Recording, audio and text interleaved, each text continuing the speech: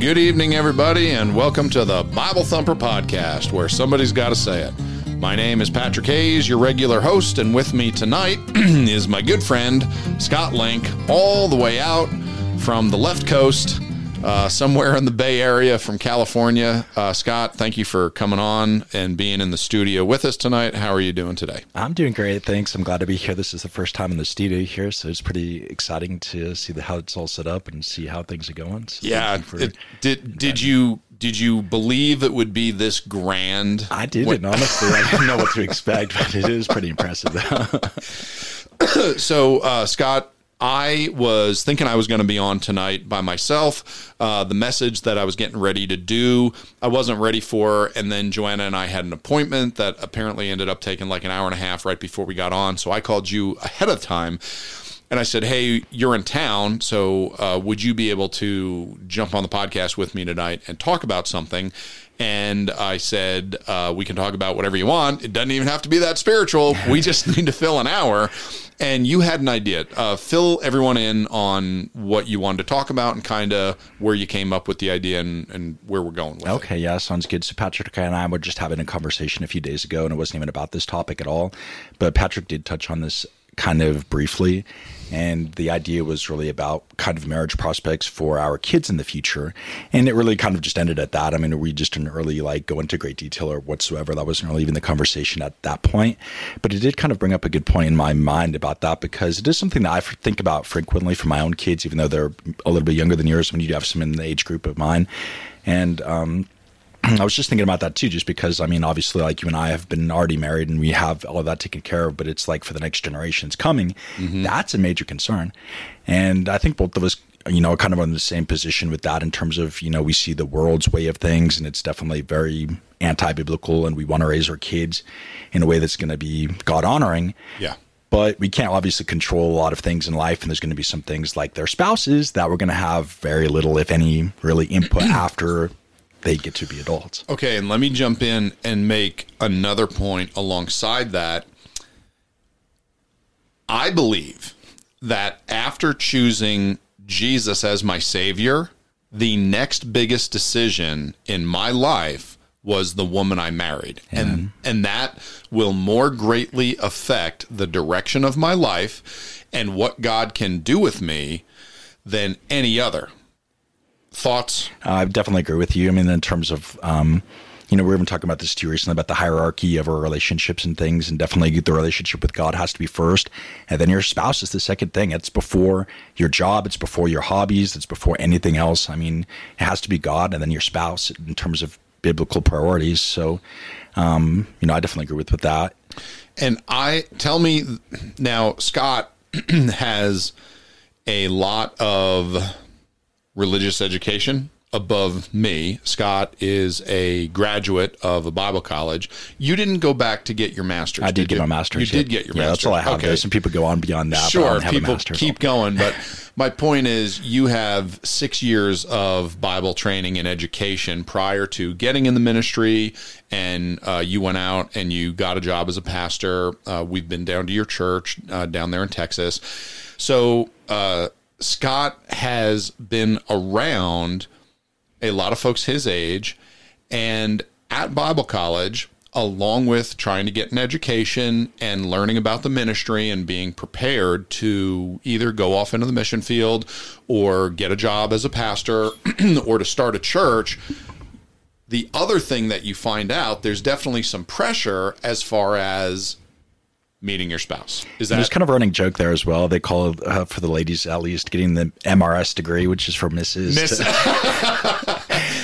Okay. And I mean, there is a lot of pressure, like you said. I mean, even though you haven't been there, you've been around enough to kind of know I've visited them. I've visited several Bible colleges. I've been able to teach at some, and just as a guest and visited for days and weekends.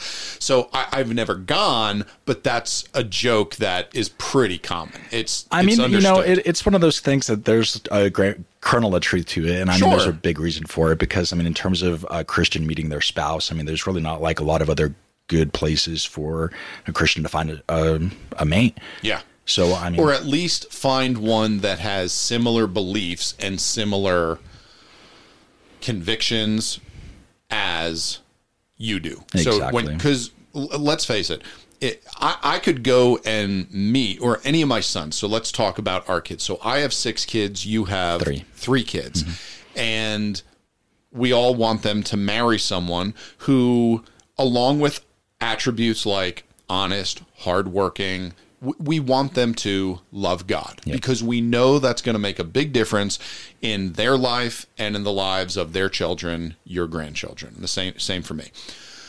So any of my boys, okay, and my oldest is 15. How old's your oldest daughter? She's 8. 8, okay. So my youngest is 7, so they overlap there a little bit. So my oldest son, who is 15, we are hoping that, he is finding someone and getting married. We don't want him, living with us when he's 30 years old. He could meet someone at a bar, okay? He could meet someone at the gym. He could meet someone at the post office. But the Bible college is a place where all these kids get together, and they are all there for the same reason. They want to learn how to serve God. They want to make connections in that industry. They want to learn and get training to do it. But it would make sense that they would have an opportunity to maybe meet their spouse. And at all of these Bible colleges, there are lots of activities to foster a community where the guys and the gals can get together. They can get to know each other. It can be done in an appropriate and safe manner, as if the parents still had an eye on them. A lot of these schools take that seriously, and they try to make it a safe environment where, the kids aren't getting drunk and jumping in the sack with each other and doing these things that, people do not want for their kids.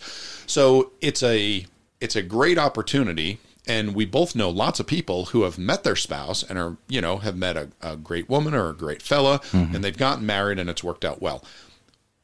But you and I have both met people where one was gung-ho for the Lord, and they loved God, and they served God, and they wanted to do something great for God, and they married a dud. Yep.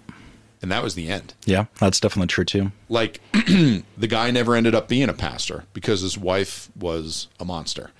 And, the woman who had a desire to serve in the mission field and thought she was marrying a guy that had the same idea, she married a dud, and they never left the States. They never got off the ground. They don't work in the ministry at all.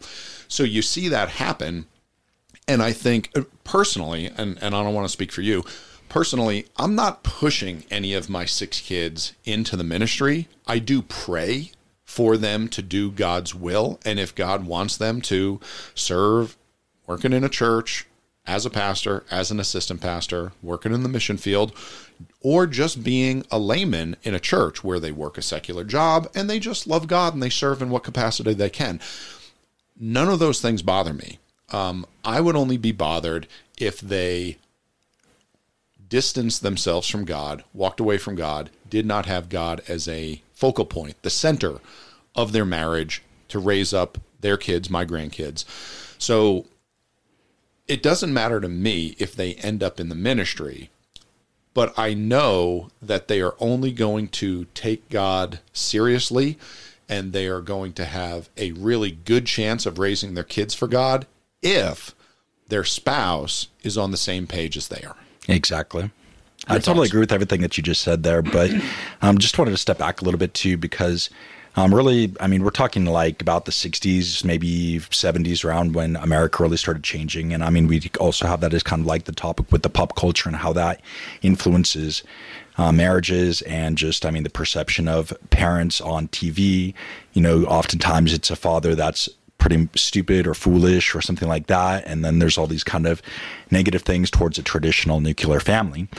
And obviously, historically, certainly in the Bible, and I would say much of the history leading up to the 60s, even in America, the whole idea was basically as soon as you leave your family, basically you find your spouse, you get married, you have kids of your own, and kind of perpetuate that cycle. And I frequently will tell my kids too, and again, it's I know a little bit early to be really thinking about that, and I don't really push this like a lot or anything like that, but it's something that I do think about frequently in terms of what their future is going to be like, because obviously, even in just my own lifetime, I've seen America change a lot, and I'm sure you could agree with that as well. Oh man, it's almost unrecognizable, probably for the later generations too. But just in terms of where we're going to be in 10 or 20 years, when basically that's the window, the time frame that probably our kids are going to be getting married and looking for their spouses and things. So, and we're talking only about 10 or 20 years away at the most that we'd be already well into this, and you could already have grandkids or whatever at that point. And I mean, that goes quick. It does. And I mean, I'm thinking about that too, even my oldest being 8 years old, and then I have a 7 and a 4-year-old. So, I mean, it's kind of a pretty close age range there too. But I'm thinking, with my oldest, she's only, 10 years away from being an adult herself. And I mean, that's really not much time. I mean, even with you, like with your oldest one, just a couple of years here, I mean, he's going to be a full adult. He can, marry or go off to the military, whatever he wants to do at that point. I mean, there's nothing that you can stop him at that point from doing. Yep.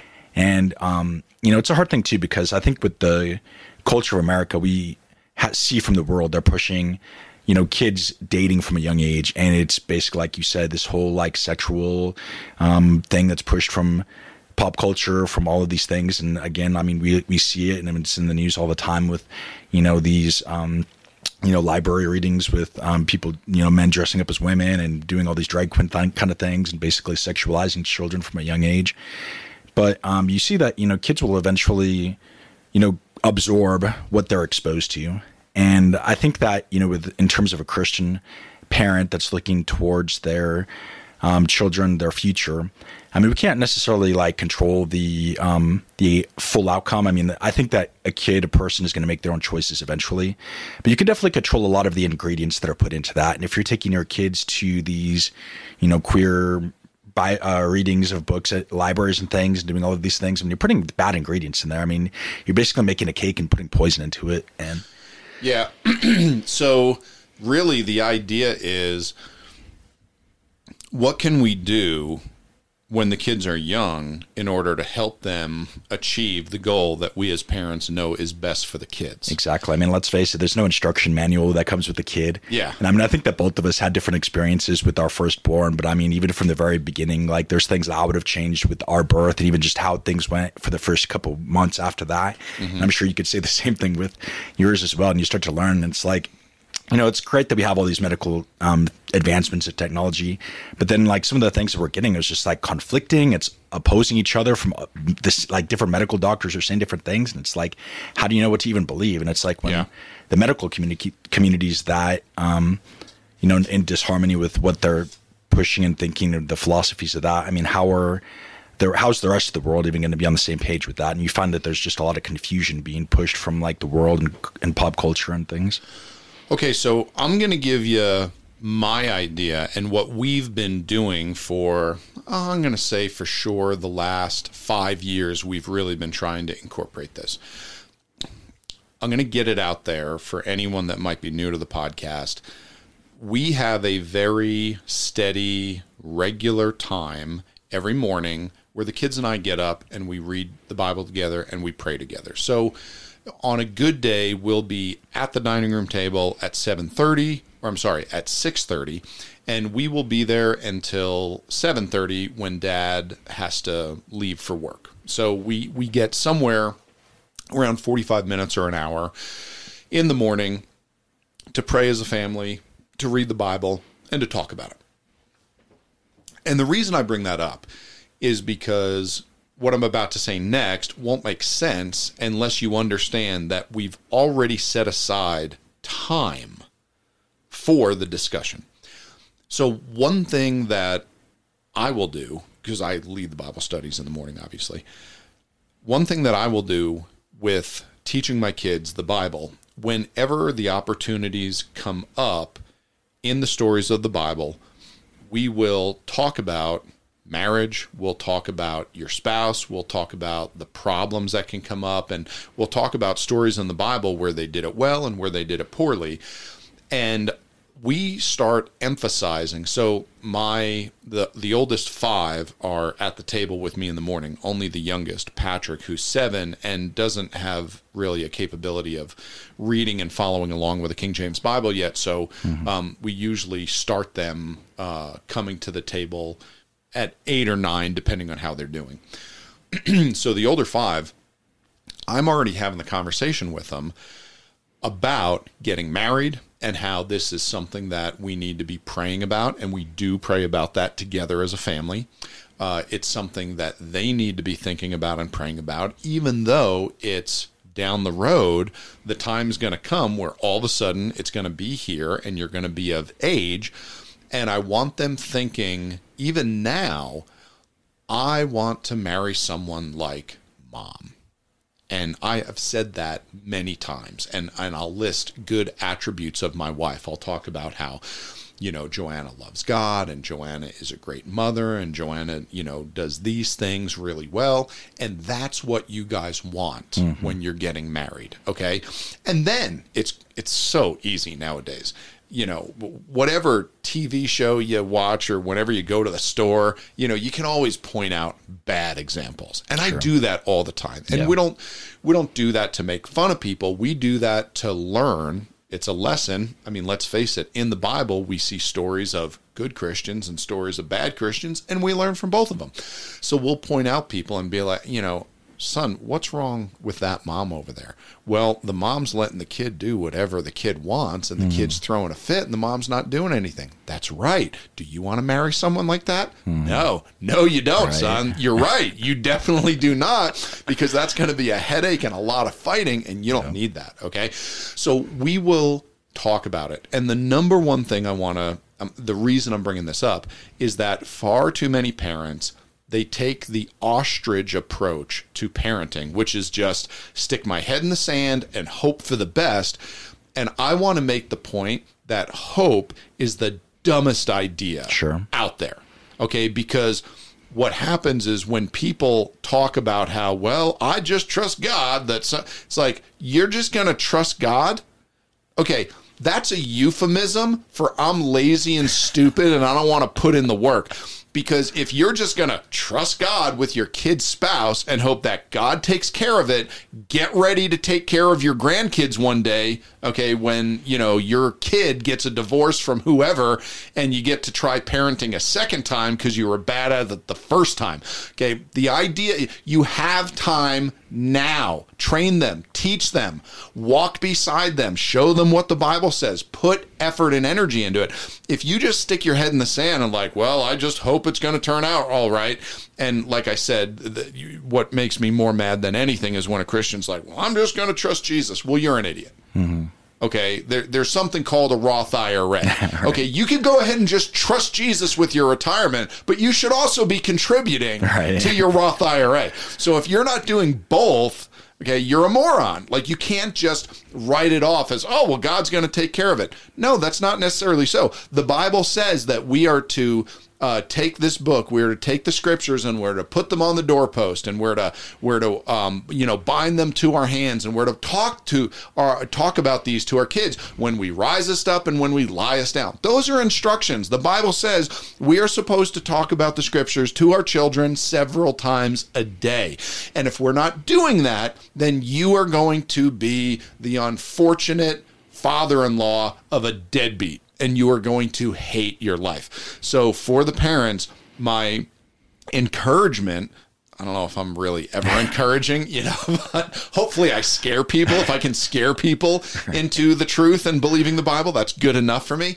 So my encouragement would be to make a change right now and start teaching your kids and training your kids, because you can, when you do that, one thing that you find is that your kids will start asking you questions and having a conversation about those things with you. Whereas if you never bring it up, then they get the idea like, I'm not allowed to bring this up. It's not okay to talk about this.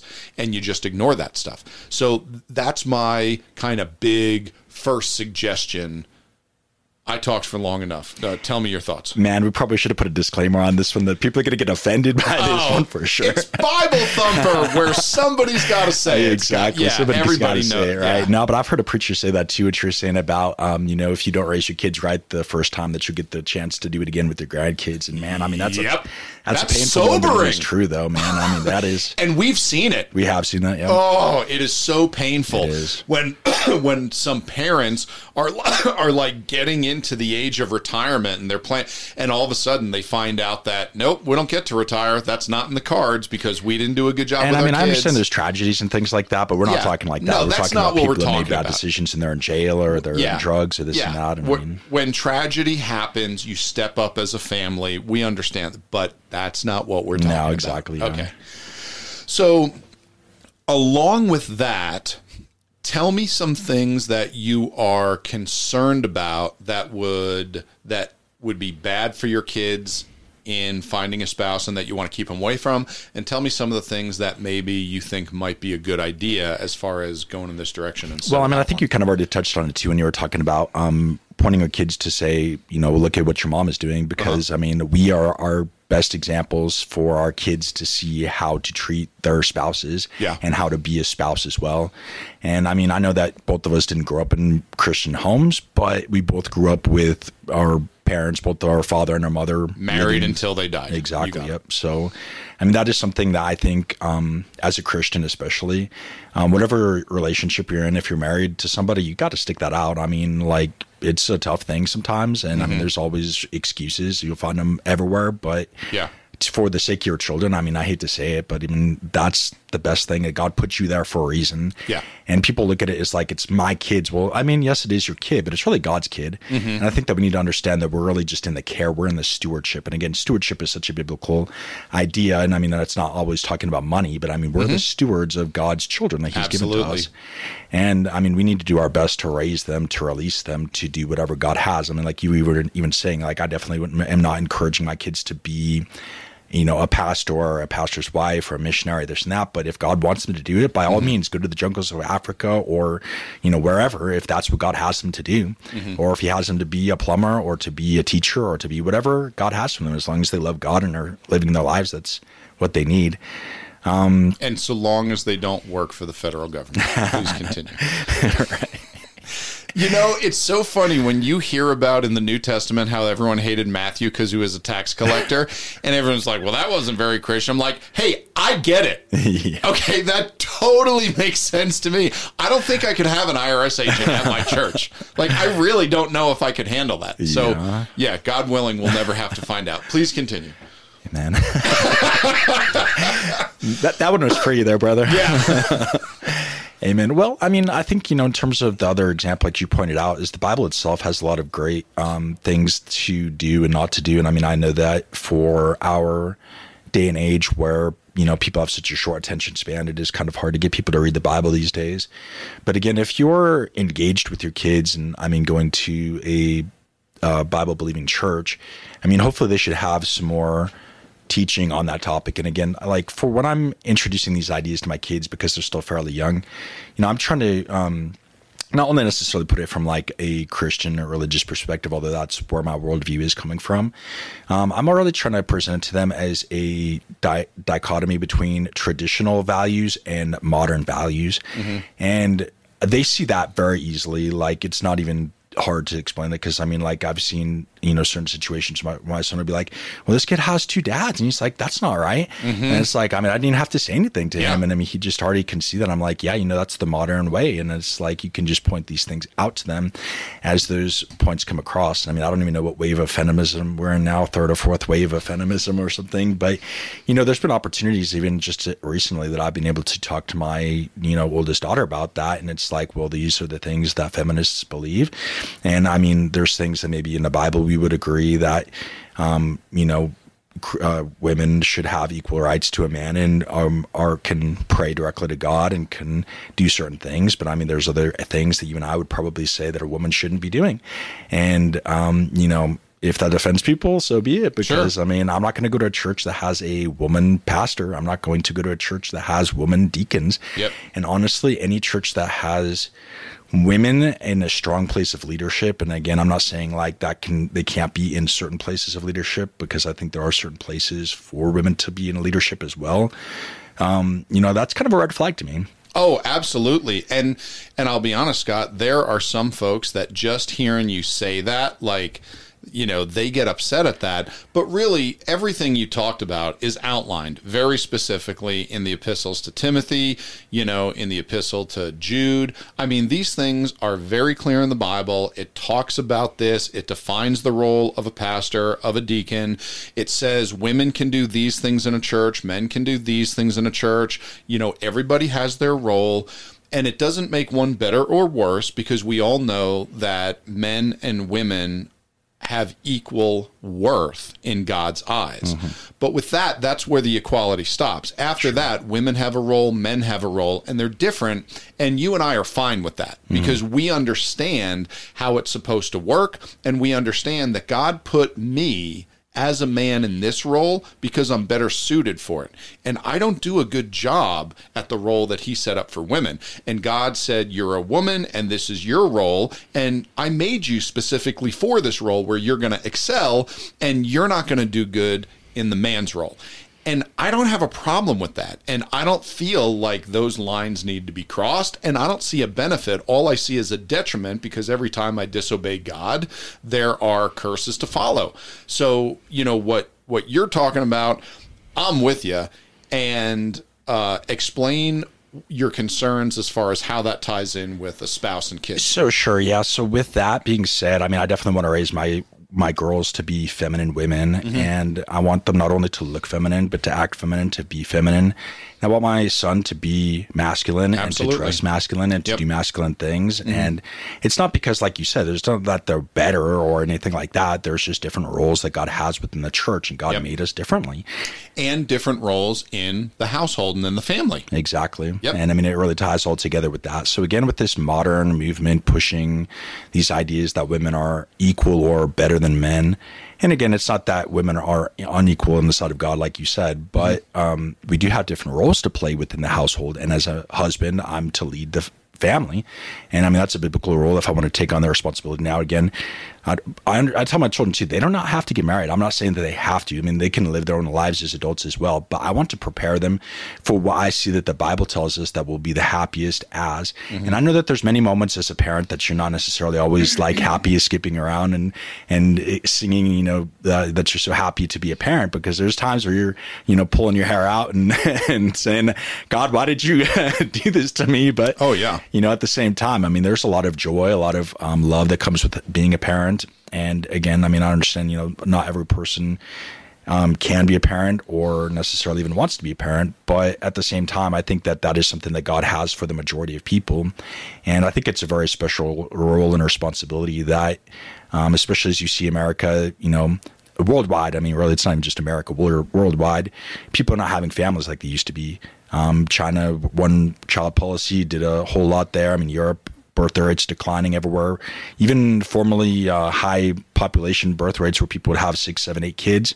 I mean, they're having maybe 2 kids, 3 kids at the very most nowadays. And yeah, you're looked at as weird if you have even 3. Even 3, yep. Yeah, you start to get looks in Walmart when you're pushing around 3 kids. And if you have 4, like, people stop and stare. Yeah, they'll start to ask you things. And it's like, it's pretty embarrassing, honestly. Sometimes people will really be pretty rude to your face about that. It's like, oh, yeah.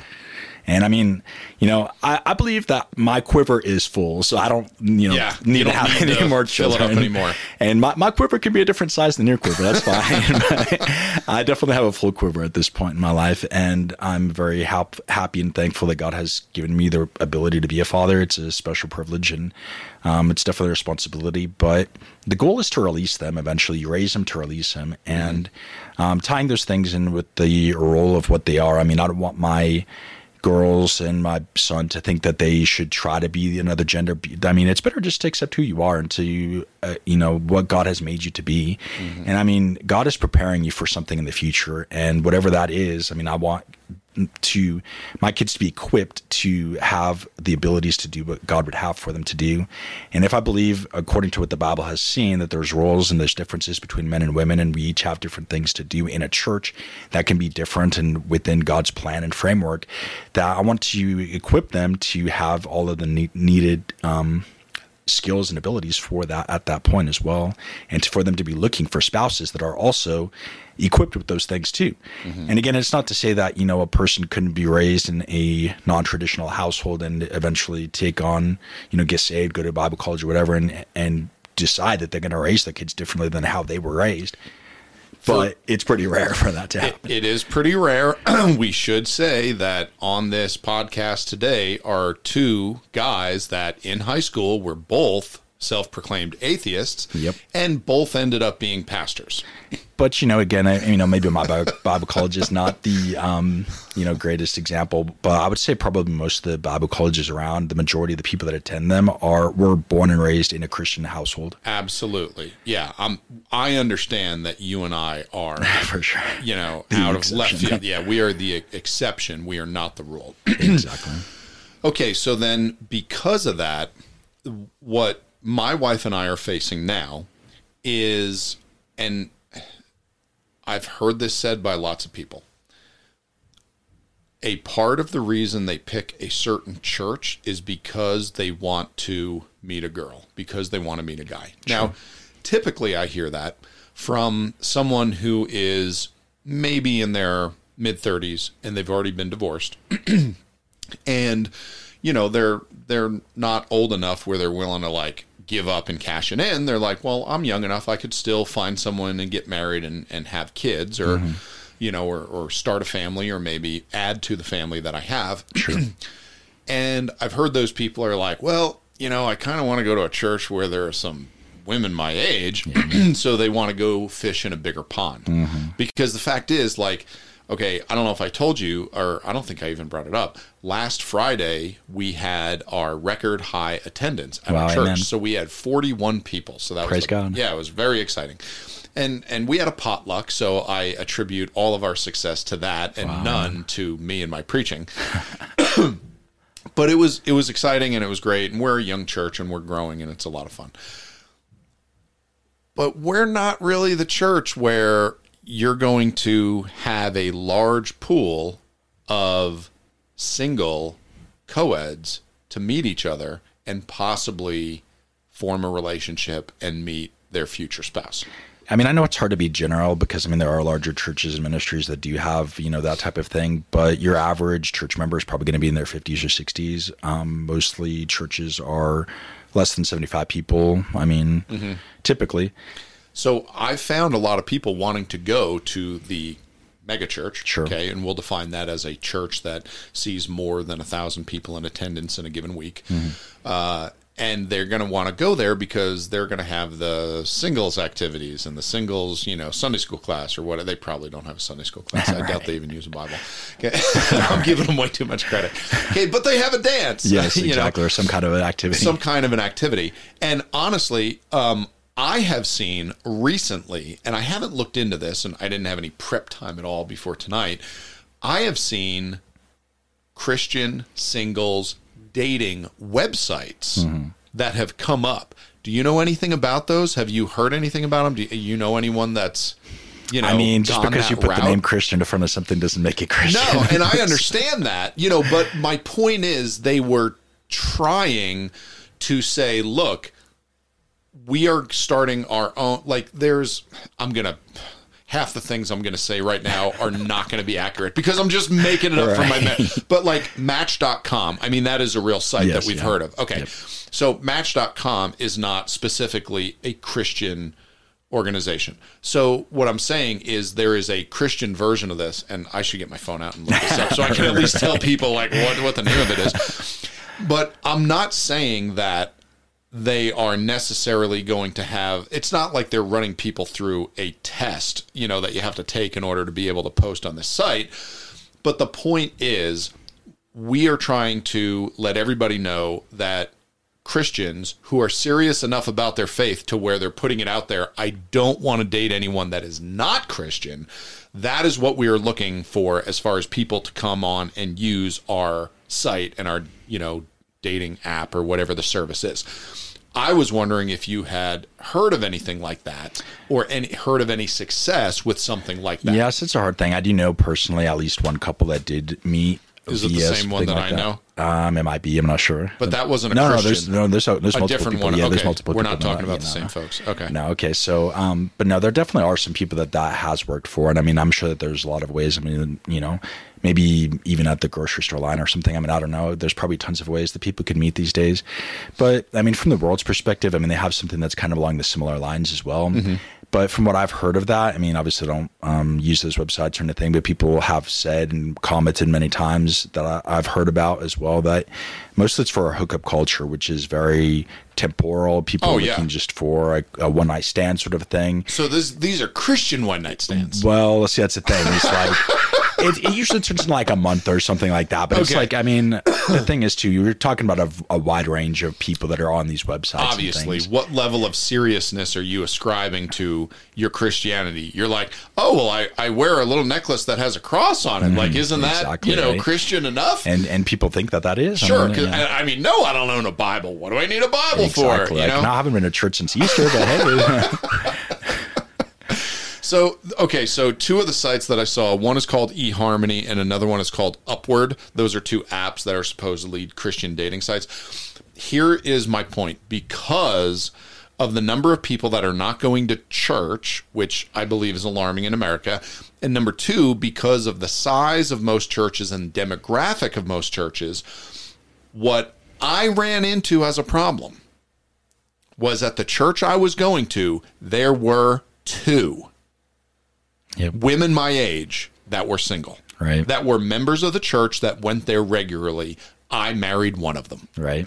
Now, I had known this woman and was friends with her prior to going to the church. We had already gotten to know each other, but I was not sure what God's will was for my life. And I had, in my case, I had a pastor who put effort into trying to introduce me to other women that were my age from other churches of a similar background. And I ended up going on a couple of dates. One was here in Colorado, and that was a train wreck. We weren't compatible at all. I'm so glad, we never really, it never went anywhere. Mm. And number two was, and this was not my pastor's effort or doing. If you can believe this, okay, so this is a true story. I don't even know if my wife has ever heard this, okay? But I'm just going to tell you the story, okay? I went back to New Jersey, and, obviously this is when I'm single. My wife and I had never dated. I mean, I was a single guy going to church, and I think I started going to church and got saved. I was either 23 or 24. I was right in there. So I was a pretty young guy.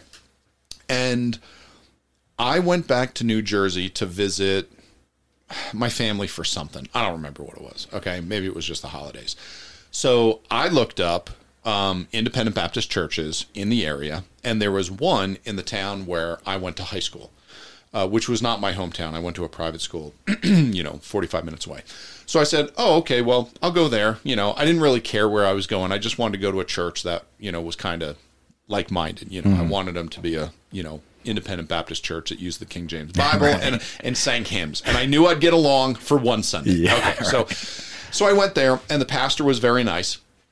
And, you know me, I showed up in a shirt and a tie, and I sang the hymns really loud, even though I'm not a good singer. And I yelled amen at the appropriate times. And, that's just who I am. Okay. There was a guest preacher, and this guest preacher was a pastor who ran a Bible college in Pennsylvania. And it was a small Bible college. And I want to say it was... They probably had like 40 kids, maybe 50 kids. Okay, it was, small college. He came out and was the guest preacher. Afterward, after the altar call. Okay. And I went forward for the altar call, and I kneeled down and I prayed for a minute, which is kind of my custom. I wasn't going to get saved. I just, felt it. I was moved by the message. And this guy was great. He was an older man. He had to be in his later 60s, earlier 70s. Very funny. Clearly been preaching his whole life. Like, this guy could work a room. I mean, had great jokes, had a great message. It was just one of those preachers where you're like, oh man, I could listen to him forever. Right. Okay. So the message is done, and they turn off the mic, and he points at me like this, and he goes like this. And I was like, okay. So I go up to him, and he starts asking me some questions. Mm-hmm. And I didn't realize it at first, even though the questions were a little odd. Mm-hmm. Like, I just met you. Yeah. It's like, so what's your marital status? Yeah. It was yeah, I was like, I noticed you don't have a ring on your finger, and that kind of thing. And basically he got around to a couple of questions, which was, hey, how long you been going to church? And I was like, I've been going to church for 4 years. I got saved 3 years ago or something like that. And it was like, oh, okay, what's the church you go to? And it was like, oh, it's this church, here. And, where'd your pastor go to Bible college? Mm-hmm. So anyone that is within our circles, like, we know you're being interviewed. Yeah. Okay, we know what's going on right now. And I was like, oh, my, pastor went to Hyles-Anderson College. Right. Okay. He's like, great. Like that's all I wanted to know. That was it. Well, and you understand the reason. Yeah. Okay. You know that my church supports missionaries from Hyles-Anderson College. Sure. We support missionaries from Golden State College. We support missionaries from, what is it? Paul Chappell's church. What's the name Lancaster. of the town? Lancaster Baptist Church in Lancaster, California. West Coast Baptist College, Lancaster Baptist Church. Okay, we support missionaries from several Bible colleges. The reason we do is because I know what they teach. I've been to them all. I've met the pastors. I've sat in rooms and had lunch with the pastors. Okay, so we know what we're getting. It's kind of like a brand for a car, like a Honda. You just know it's going to be reliable. Exactly. The Toyota, you have an idea of what you're getting. Okay, so anyway, this guy was interviewing me. He says to me, you need to come out to Pennsylvania with me. And I'm going to tell you right now, I want you to meet a young lady that's your age that you're going to fall in love with and marry. And, I looked at him and he's like, I understand. I'm not, he said, look, I just want you to come and meet the family and meet the young lady. And if it's not God's will, that's fine. He says, but you are, you're a sharp guy. You have similar beliefs. You want to get married. Okay. This is the type of lady that you're going to want to marry. You're the type of fella that her parents are going to want to get married. So obviously he was the pastor of the church and ran the Bible college, and he has since stepped down, and now he was just working in a capacity where he was doing evangelism and trying to drum up support for the Bible college. So he was very good friends with the parents, and they knew that this guy was trying to help parents who were sending their kids to this Bible college. He was trying to aid in the process of, I want a quality girl to meet a quality guy. Both sets of parents will be happy with this. If that works out and the two kids are attracted to one another and they care for one another and they end up going on a few dates and it turns out that they want to pursue it, great. If not, that's fine. It's their decision. But effort was put into this.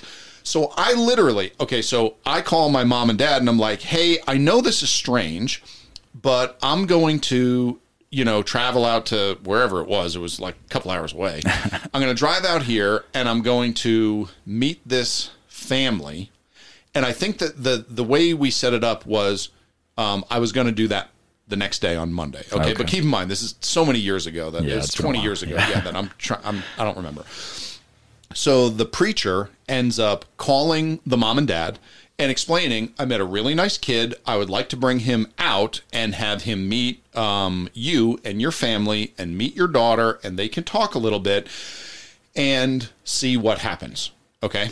So I drove out to Pennsylvania and met the family, and they had a big family. I want to say they had like 6 kids or more. Okay. So I went out there and like, I kind of got a tour of the college, and I met a bunch of the college kids, and I was like a couple years older than all the college kids, because I was like 23 or 24, something like that, and they were closer to like maybe 20, 21, 22, something like that. But either way, I mean, we were close enough in age where, you could have blended in. Oh yeah, we blended in. We had a good time. They were all very nice. A couple of the boys, I call them boys now, they were peers at the time. Yeah. A couple of them wanted to go. They heard something about me somehow. Oh, that was why. This pastor not only talked to the parents to get permission, he called my pastor, talked to him, told him of the plan, interviewed him, got the lowdown on me to make sure that he wasn't bringing a dud. Yep. Okay, like this whole thing happened behind the scenes. So these guys somehow got word about my street preaching, and how, you remember, we'd go down to Main Street and just like, stand on a park bench kind of thing. So these guys were all excited about that. So they're like, hey, can we go do that? I'm like, yeah, sure. So we go out. I literally don't even talk to the girl I'm supposed to be going down there to meet. We just go and we hang out, and we go to like some like state school college, and we're preaching, we're giving out Bible tracts, and these kids are having the time of their life. And then we go back and we sit with the whole family, and we go to dinner at like kind of a Denny's or a Village Inn, something like that.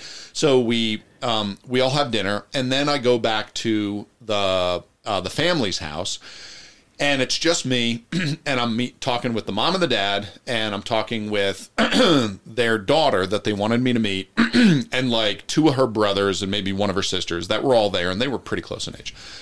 To give you an idea of as far as the size of the family and the relative closeness in age of the kids, the mom and the dad ended up being missionaries for First Baptist Church and going off to, I don't remember where, Thailand or the Philippines or something, okay? So the mom and the dad love me, okay? The mom is like, just absolutely falls in love with me. They were such nice people. Their kids were nice. I mean, it was really wonderful. Their daughter was a sweet girl. She was very pretty. She was very nice. We barely spoke. And, but I think the whole thing was just like trying to put Patrick through an interview process of like, okay, is this kid an idiot or does he pass level 1? Yeah. So anyway, at the end, they invite me to stay the night.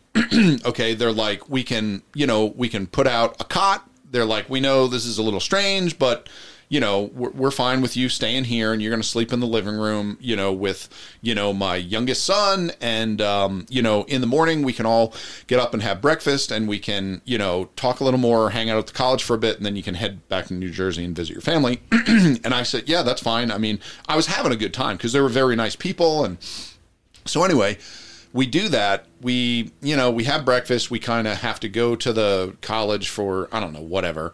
And we end up back there. And still, Scott, I swear to you, so far, you and I have spoken for 47 minutes. Mm-hmm. I must have spoken to this girl for all of 2 minutes. And none of it was in private. Yeah. So I didn't know her at all. Yeah. And the parents were still in the interview process. Tell us what you think about our daughter. Okay. They had a few questions for me. None of my answers were weird or red flag.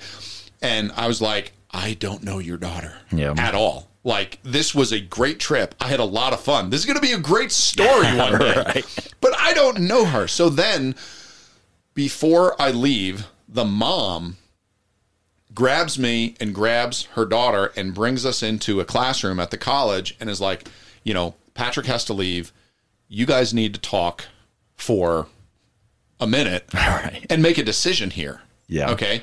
And it was basically like, I told her, I was like, look, you seem real nice.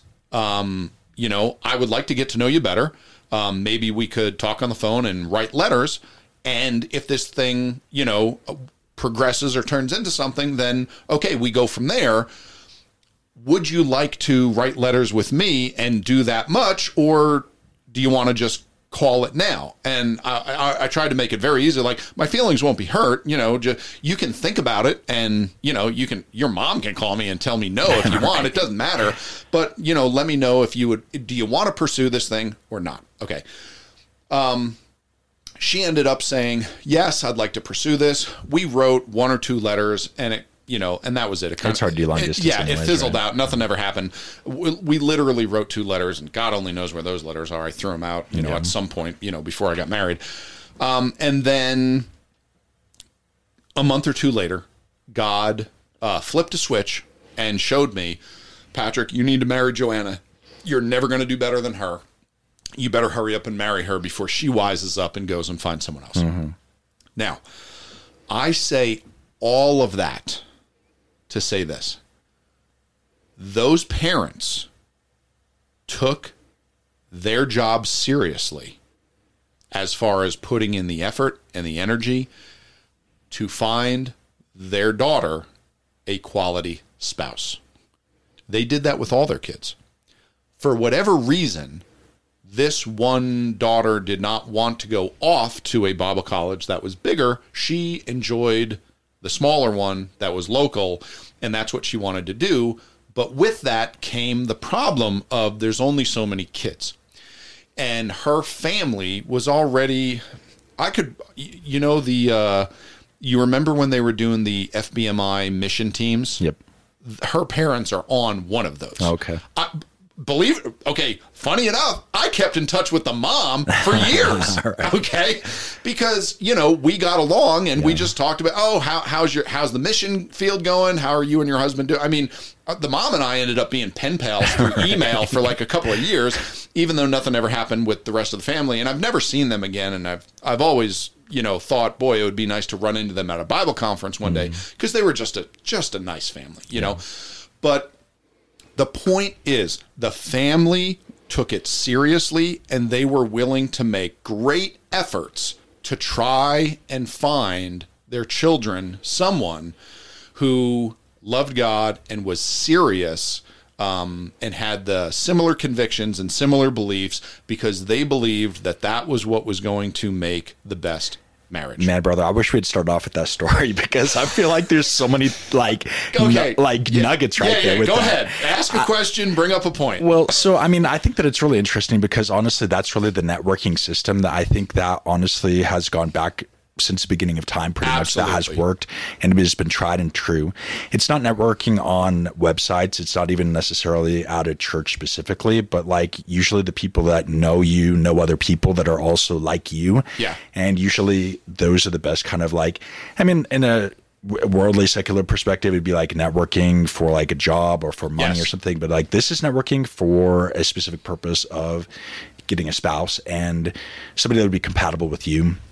And I think that really is the best way for Christians to find a spouse.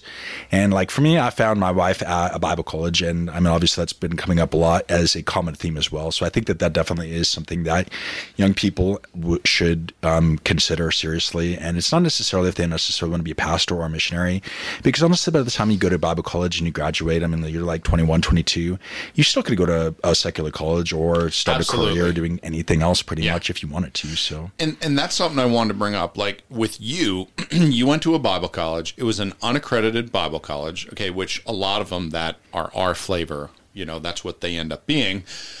And although that didn't help if you wanted to transfer to a secular college because none of your credits transfer, you and I talked about that. When you showed up for a job application, you put on your application, I graduated from West Coast Baptist College. I got a bachelor's in this. I got a master's in this.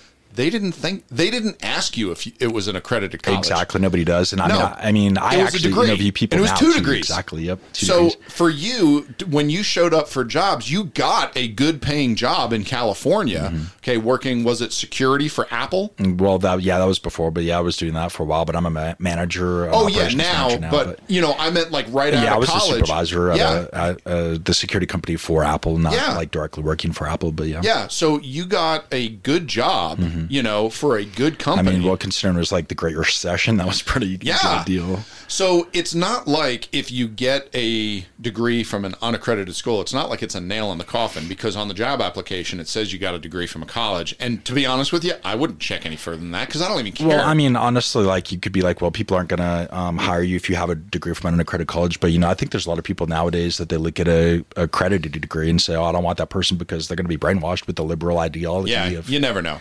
Exactly. Yeah. So let me ask you a question. How do you, because now we're getting into like, okay, nuts and bolts, what am I going to do? So personally, what I think I need to do is I need to start calling all my friends who are pastors around the country and saying, hey, I have a 15-year-old son, 14-year-old son, 13-year-old son. Do you know of any families that have daughters? Okay, and let's see if we can connect and talk. And Scott, because starting out like a friendship, like you even said with Joanna, I mean, like there was not the pressure because you guys weren't even like looking at each other like that at the beginning. And I mean, it was just a very natural thing. And like you said, just God opened a switch and it just was like, wow, this is the person that I should marry. So. Absolutely. The way you did it going to Bible college, the way I did it in a maybe less traditional sense because I was a little bit older and I was not at a Bible college, and the way that these parents were trying to do it, I don't see a problem with any of them. I think they're probably the 3 most common methods. I mean, there might be other ones that would work or something, but in terms of being a pastor or a Christian parent, I would be probably trying to push my kids towards any of those 3 options, really. Yeah. Okay, so how would you feel? Because I have some friends that have brought this idea up, and they've said, well, what we like to do is we like to encourage our children to go to 1 year of Bible college. That's it. If they feel like in that 1 year, we just want them to have an opportunity for God to get a hold of their heart and for them to possibly see that, you know what, maybe this is something I would want to do with my life. And if they want to go further, they can. If they decide it's not for me, that's fine. But it would be great if they could go to 1 year. Maybe God has a wife for them, and that's a wonderful thing. Maybe he doesn't. Maybe they find out they have a heart for missions. Maybe they don't. But what would it hurt to go for 1 year? Exactly. Before you take off and try to get your career going, go to college for 1 year, and at least you can say, I prayerfully considered it, and I was in a place where there was a community that tried to encourage and foster a sweet relationship with God where everyone can take God seriously, and there is less pressure from the world to do wicked and vile things. And we get you before a lot of good pastors. We get you before a lot of good preaching. And the goal was to see it, to give God an opportunity to get a hold of your heart. And if you feel that God said, nope, this isn't for you, that's fine. What do you think of that idea? Yeah, I mean, I definitely think that's a good thing. I mean, I've heard that taught, and I've seen it actually as well. There's some people willing to go to Bible college for 1 year. But I mean, I think that, every parent's going to know their kids better than probably anybody else. And I mean, I wouldn't necessarily say, carte blanche that they should but I think in general, yes, that's a very good suggestion. I mean, it's definitely much better than many of the other options out there. I mean, I certainly would not recommend any Christian go into the military nowadays. I wouldn't recommend any secular college, and especially if they're going to be having to live someplace other than my house. I definitely wouldn't even, encourage that whatsoever. So there's pretty limited options in terms of what a Christian parent really could suggest for a young adult at that point. And again, like you said, I think that there's a lot of good things that can come from that. And I know a lot of people too that they're like, well, I don't think I need to go to Bible college and this and that. It's like, okay, well, maybe God's not leading you specifically to go there. But I do think it is an option that if God hasn't opened another door specifically, like, oh, I'm supposed to do this with my life, then why not give God a year? Why not go there for a semester or whatever and just see if You know, and again, like I said, that joke with the MRS degree, I mean, it's a real thing. You know, there are a lot of people that have met their spouses at Bible college, and it's a great opportunity. But, you know, going back to the Christian parents that were trying to get their daughter spouse there, that I think that brings up an interesting thing too, because I've thought about that as well. And especially from like the world's perspective, there are so many women, it seems like, that they're looking for a man, but then it's like the men don't seem to be interested, especially like worldly secular men, in a relationship that's serious and committed, like a marriage relationship these days. And I think especially we put so much focus on the girls in that regard. And I think there is a lot of just natural like desire to be a mother oftentimes. But I think especially for our sons, is we need to really be showing them the values of what being a committed husband and father is about as well. And really having that, you know, connection, because really if you go to any Bible college, and even if you go to any church for that matter, there's always going to be, almost always I should say, going to be more women attending there or whatever than there would be men. Yeah, there are. Isn't it like it's not 2-to-1, but isn't it like it's 2/3 women to usually 1/3 men or something like that? It's usually skewed pretty, you know, or I'm sorry, it's heavy. It's not 50-50. I mean, but then if you look at the secular world too, I mean, that's kind of how most universities and things are as well. You know, more women are going to college anyways. But, you know, I think that's something to think about too, because when you're the minority in that aspect, so especially if you're a young man, I think that it would be really foolish if you are looking at some point to be a husband and a father, to avoid going to Bible college. I think that would be something for any young man especially to consider, because again, where are you going to find the spouse if you're interested in that? And again, like I said, I'm not telling my kids that they have to get married. I don't think that that's something I really should be as a parent saying, but I want to prepare them with those things. And it's like, okay, well, if you do want to get married, these are the things you got to do. Just like if you want to be a doctor, these are the steps that you have to take to become this profession. Sure. So in the same way, it's like, you know, there are different paths maybe to get to the same end result, but you know, there's different qualities of those things. And again, I know that Christian marriages can fall apart, and I know that there's problems sometimes, you know, and every relationships can have its own struggles and trials and difficulties. But I think that personally, more than anything, being on the same page spiritually is going to avoid so many issues. And again, with like the dynamics of America, usually it's men are more conservative and women are more liberal. And oftentimes that's a struggle that goes into so many aspects and things as well. So it's not just about that, but too, the more that you're in line spiritually, the more that everything else just kind of falls in line, how you parenting. And I mean, our parenting styles are very different in terms of like my wife and me. And this, I could probably say the same for you, but most husbands and wives are, yes, it's the same thing. You're on the same page, but you know, you take on different roles as far as parents. Yeah. But, and again, I think that that's something that we need to really consider as parents too, about how we address with our children. But yeah, did you have anything else that you wanted to point?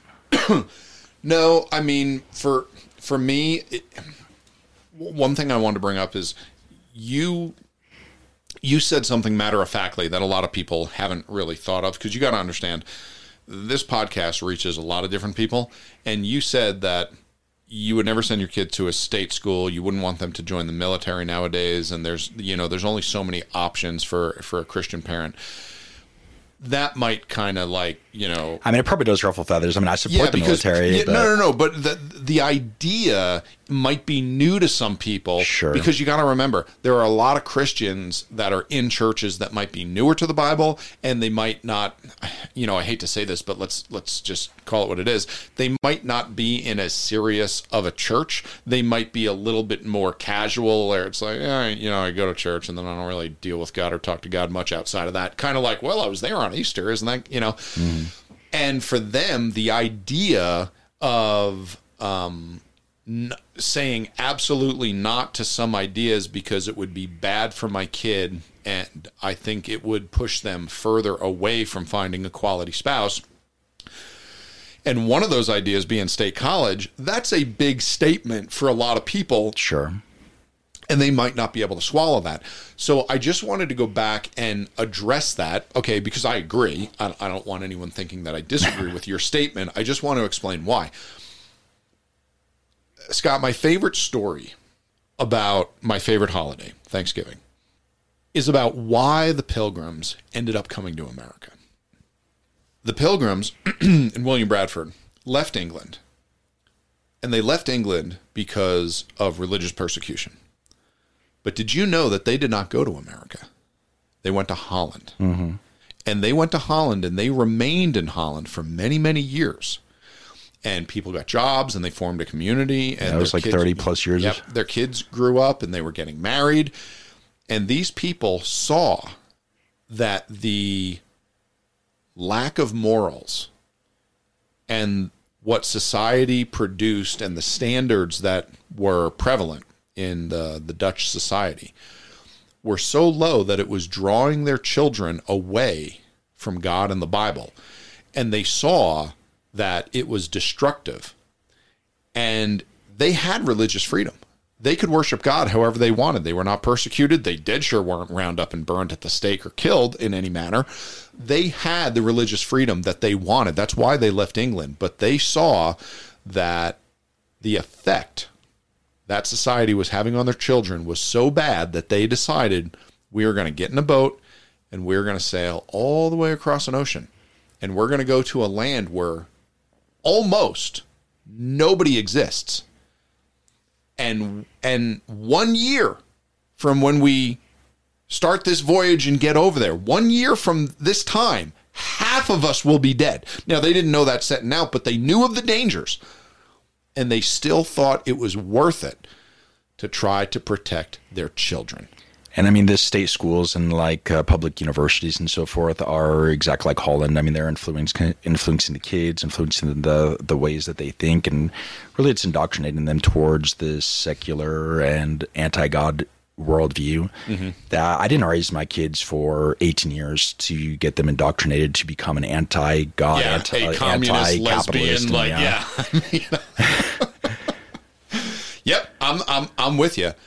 But the idea is so foreign to American Christian parents today, they're not even willing to possibly consider taking their kids out of public school. Mm-hmm. They're not even willing to consider telling their kids, no, you can't do this and you can't do that because God wouldn't be for it and that's going to be bad for you.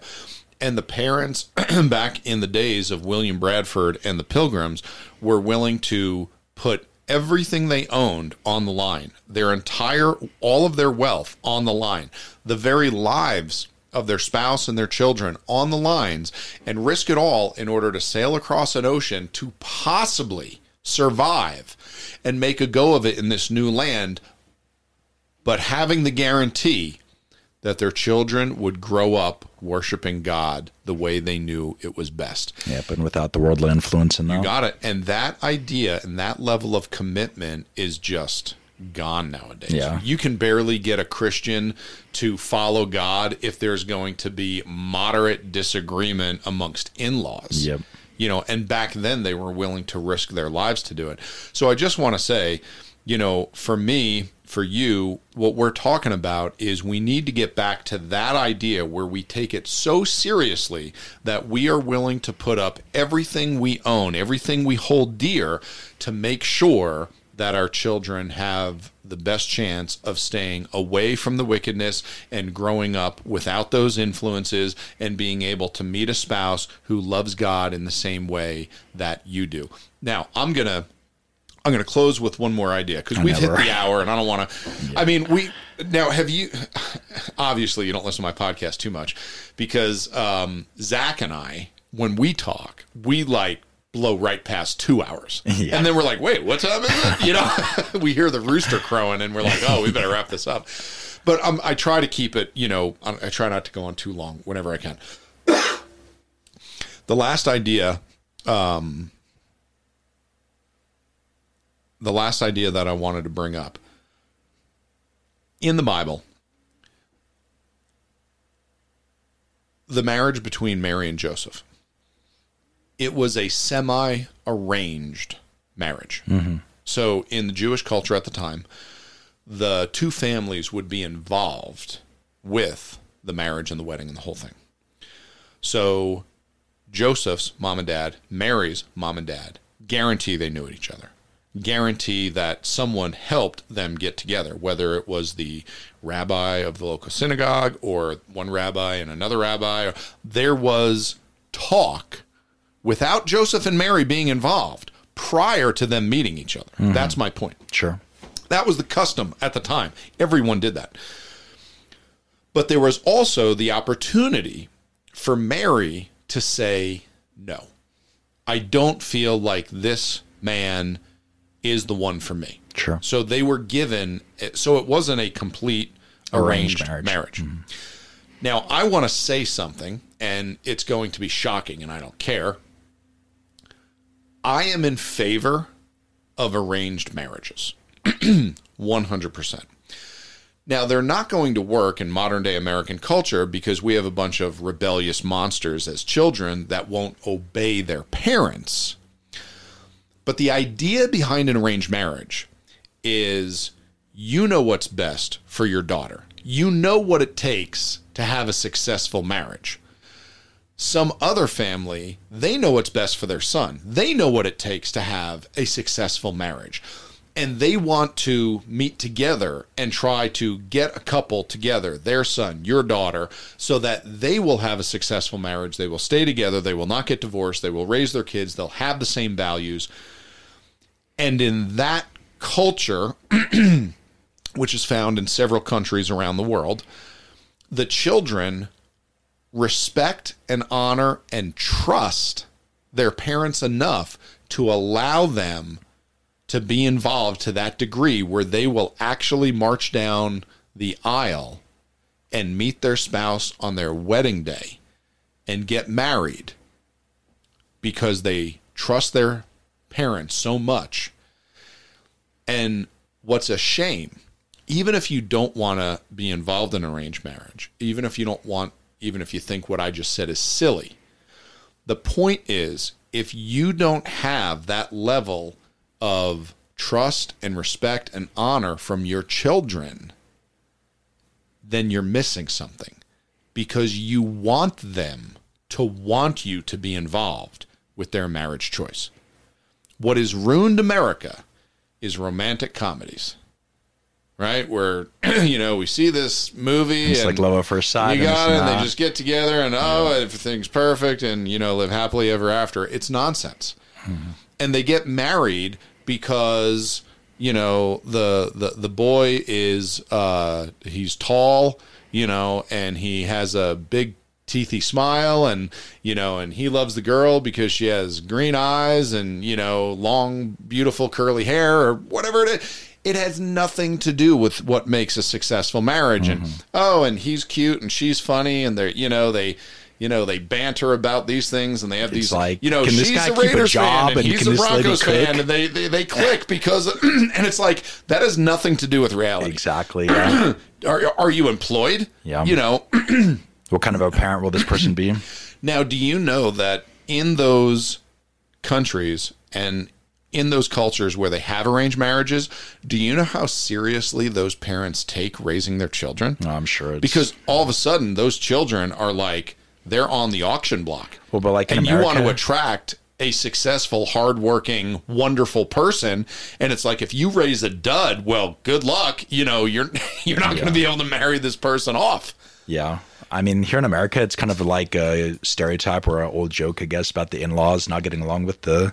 And, yeah. I mean, and it really is kind of like a thing. Like, there's tension, there's problems. And I mean, for probably most relationships, there's arguments unnecessarily about that, or issues because of that too. So, I mean, I'm sure that would avoid a lot of things if both sides of the parents are equally encouraging that relationship because they helped make it happen. Yep. It's very different.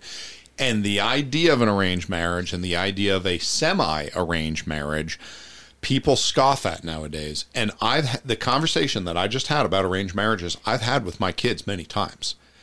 And I say, look, the way it works, keep in mind, an arranged marriage doesn't work unless the parents have the trust of the kids. Mm-hmm. Even in other cultures. Sure. It's not like some kids are like, nope, and they leave the house and they're like, I'm not doing that. I'm going to, go live my own life, and I don't want to go down that road. That happens all over the world, and it's always going to happen. My point is that the parents in those cultures, they put in the time and the energy to make the effort to have the relationship with their child so that the child will trust them and will take their advice and accept their guidance and desire their advice and their guidance when trying to find a spouse. And that, I think, is really when you know you've done something right, because that is going to give your kid the best opportunity. If my kid just goes after blue eyes and a big toothy smile, well, that is like almost a guarantee of a divorce. That's not what makes marriages work. Yeah, I mean, don't get me wrong. There's nothing wrong with your son's future spouse being beautiful. There's nothing wrong with your daughter's future spouse being handsome. My point is that's a benefit. Yeah, that wears off real quick. Yeah, that's going to be gone, after 10 or 15 years anyhow. So but unfortunately, that's what the youth looks for. But the parents, we know better. We know that's not what's going to keep a marriage together. What's going to make that wife happy is a husband that is hardworking and that provides and that is kind and that is helpful around the house and that loves playing with the kids. Those are attributes that wives want from their husbands. And the same thing with the husband. The husband is going to want to stay in the marriage when the wife is kind and she's supportive and she's loving. And these are things that mean a lot and help marriages, to stay together. And unfortunately, 18 and 19-year-olds haven't figured that out yet, which is why the idea of arranged marriages have existed for so long. And again, you kind of brought up the age just right there too. And that is something that I tell my kids as well, because the world will tell our kids that they can wait until their later 20s, early 30s. And I think the average age is up in their age, Oh yeah, probably. It's got to be later 20s by now, sure. If not early 30s for the average marriage age. And to me, I think that's much too late for kids to be looking for a relationship, especially if they do want to have kids. And again, obviously most people are probably going to take offense to that as well. But in terms of arranged marriages as well, that's probably a very touchy topic that a lot of people would probably not have the relationship with their own parents to understand what you're even saying. And even though, like I said, neither of us grew up in a Christian home, but, I would like to have the relationship with my kids that it's not that I say you have to do this, but it's like that they're going to have the confidence in me that they would understand, that they would want my advice, my opinion on that, and influence in that relationship to at least arrange somebody that I believe would be successful with them. I agree with everything you said. I understand it's a strange concept. I'm not trying to tell parents that they all need to try to start working back towards. But it's really more the marriage. kid's perspective. For a young person that's listening to this, that maybe they should see, especially if their parents love God. Yep. And they may not be exactly like the ideal parent, because every parent's going to have their flaws and things. But at least to still have that influence, because their parents are going to be around to help them in times when they need childcare or whatever the case is, when they need help. The parent's going to still be there for them to bounce ideas off of or questions and things too. Absolutely. We're just hoping to get parents and children in Christians' homes closer to that idea. Exactly. Yep. Okay, because that is what's going to help everyone pick a spouse that's going to be a better, husband, father, wife, mother, spouse. So, all right, Scott, I think that's probably a good place to leave it, unless you had any other final words. Okay. Let me just remind everyone that you can just do a Google search for Bible Thumper Podcast. You're going to find a Facebook page. You'll find a YouTube channel. You're also going to find us on Spotify, Google Play, Apple Podcast, everywhere you listen to a podcast. I'm pretty sure you can find the Bible Thumper Podcast. My name is Patrick Hayes, and if you want to follow the video live, we do it on Sunday nights at 7 p.m. Mountain Time, 8 p.m. Central. Once in a while, like this evening, we have a little bit of a glitch with the audio and video, so I don't think the video has come through very well, but the audio is going to be up on your favorite podcast platform probably tomorrow morning or sometime this week. So please find the podcast, like it, share it, subscribe to it, send it off to a friend. That helps us. And you can always contact me directly at BibleThumperPodcast@gmail.com. You can send me an email. If you have a topic you want us to get into, send it off. If you have questions, send it off. If you have an encouraging word, please get in contact with us and let us know. And if you are a regular subscriber to our YouTube channel, I just always want to encourage you to get back on your medication. It's going to help. So thank you, everybody, for joining us. Have a great week, and make sure to join us next week on Bible Thumper Podcast, where somebody's got to say it.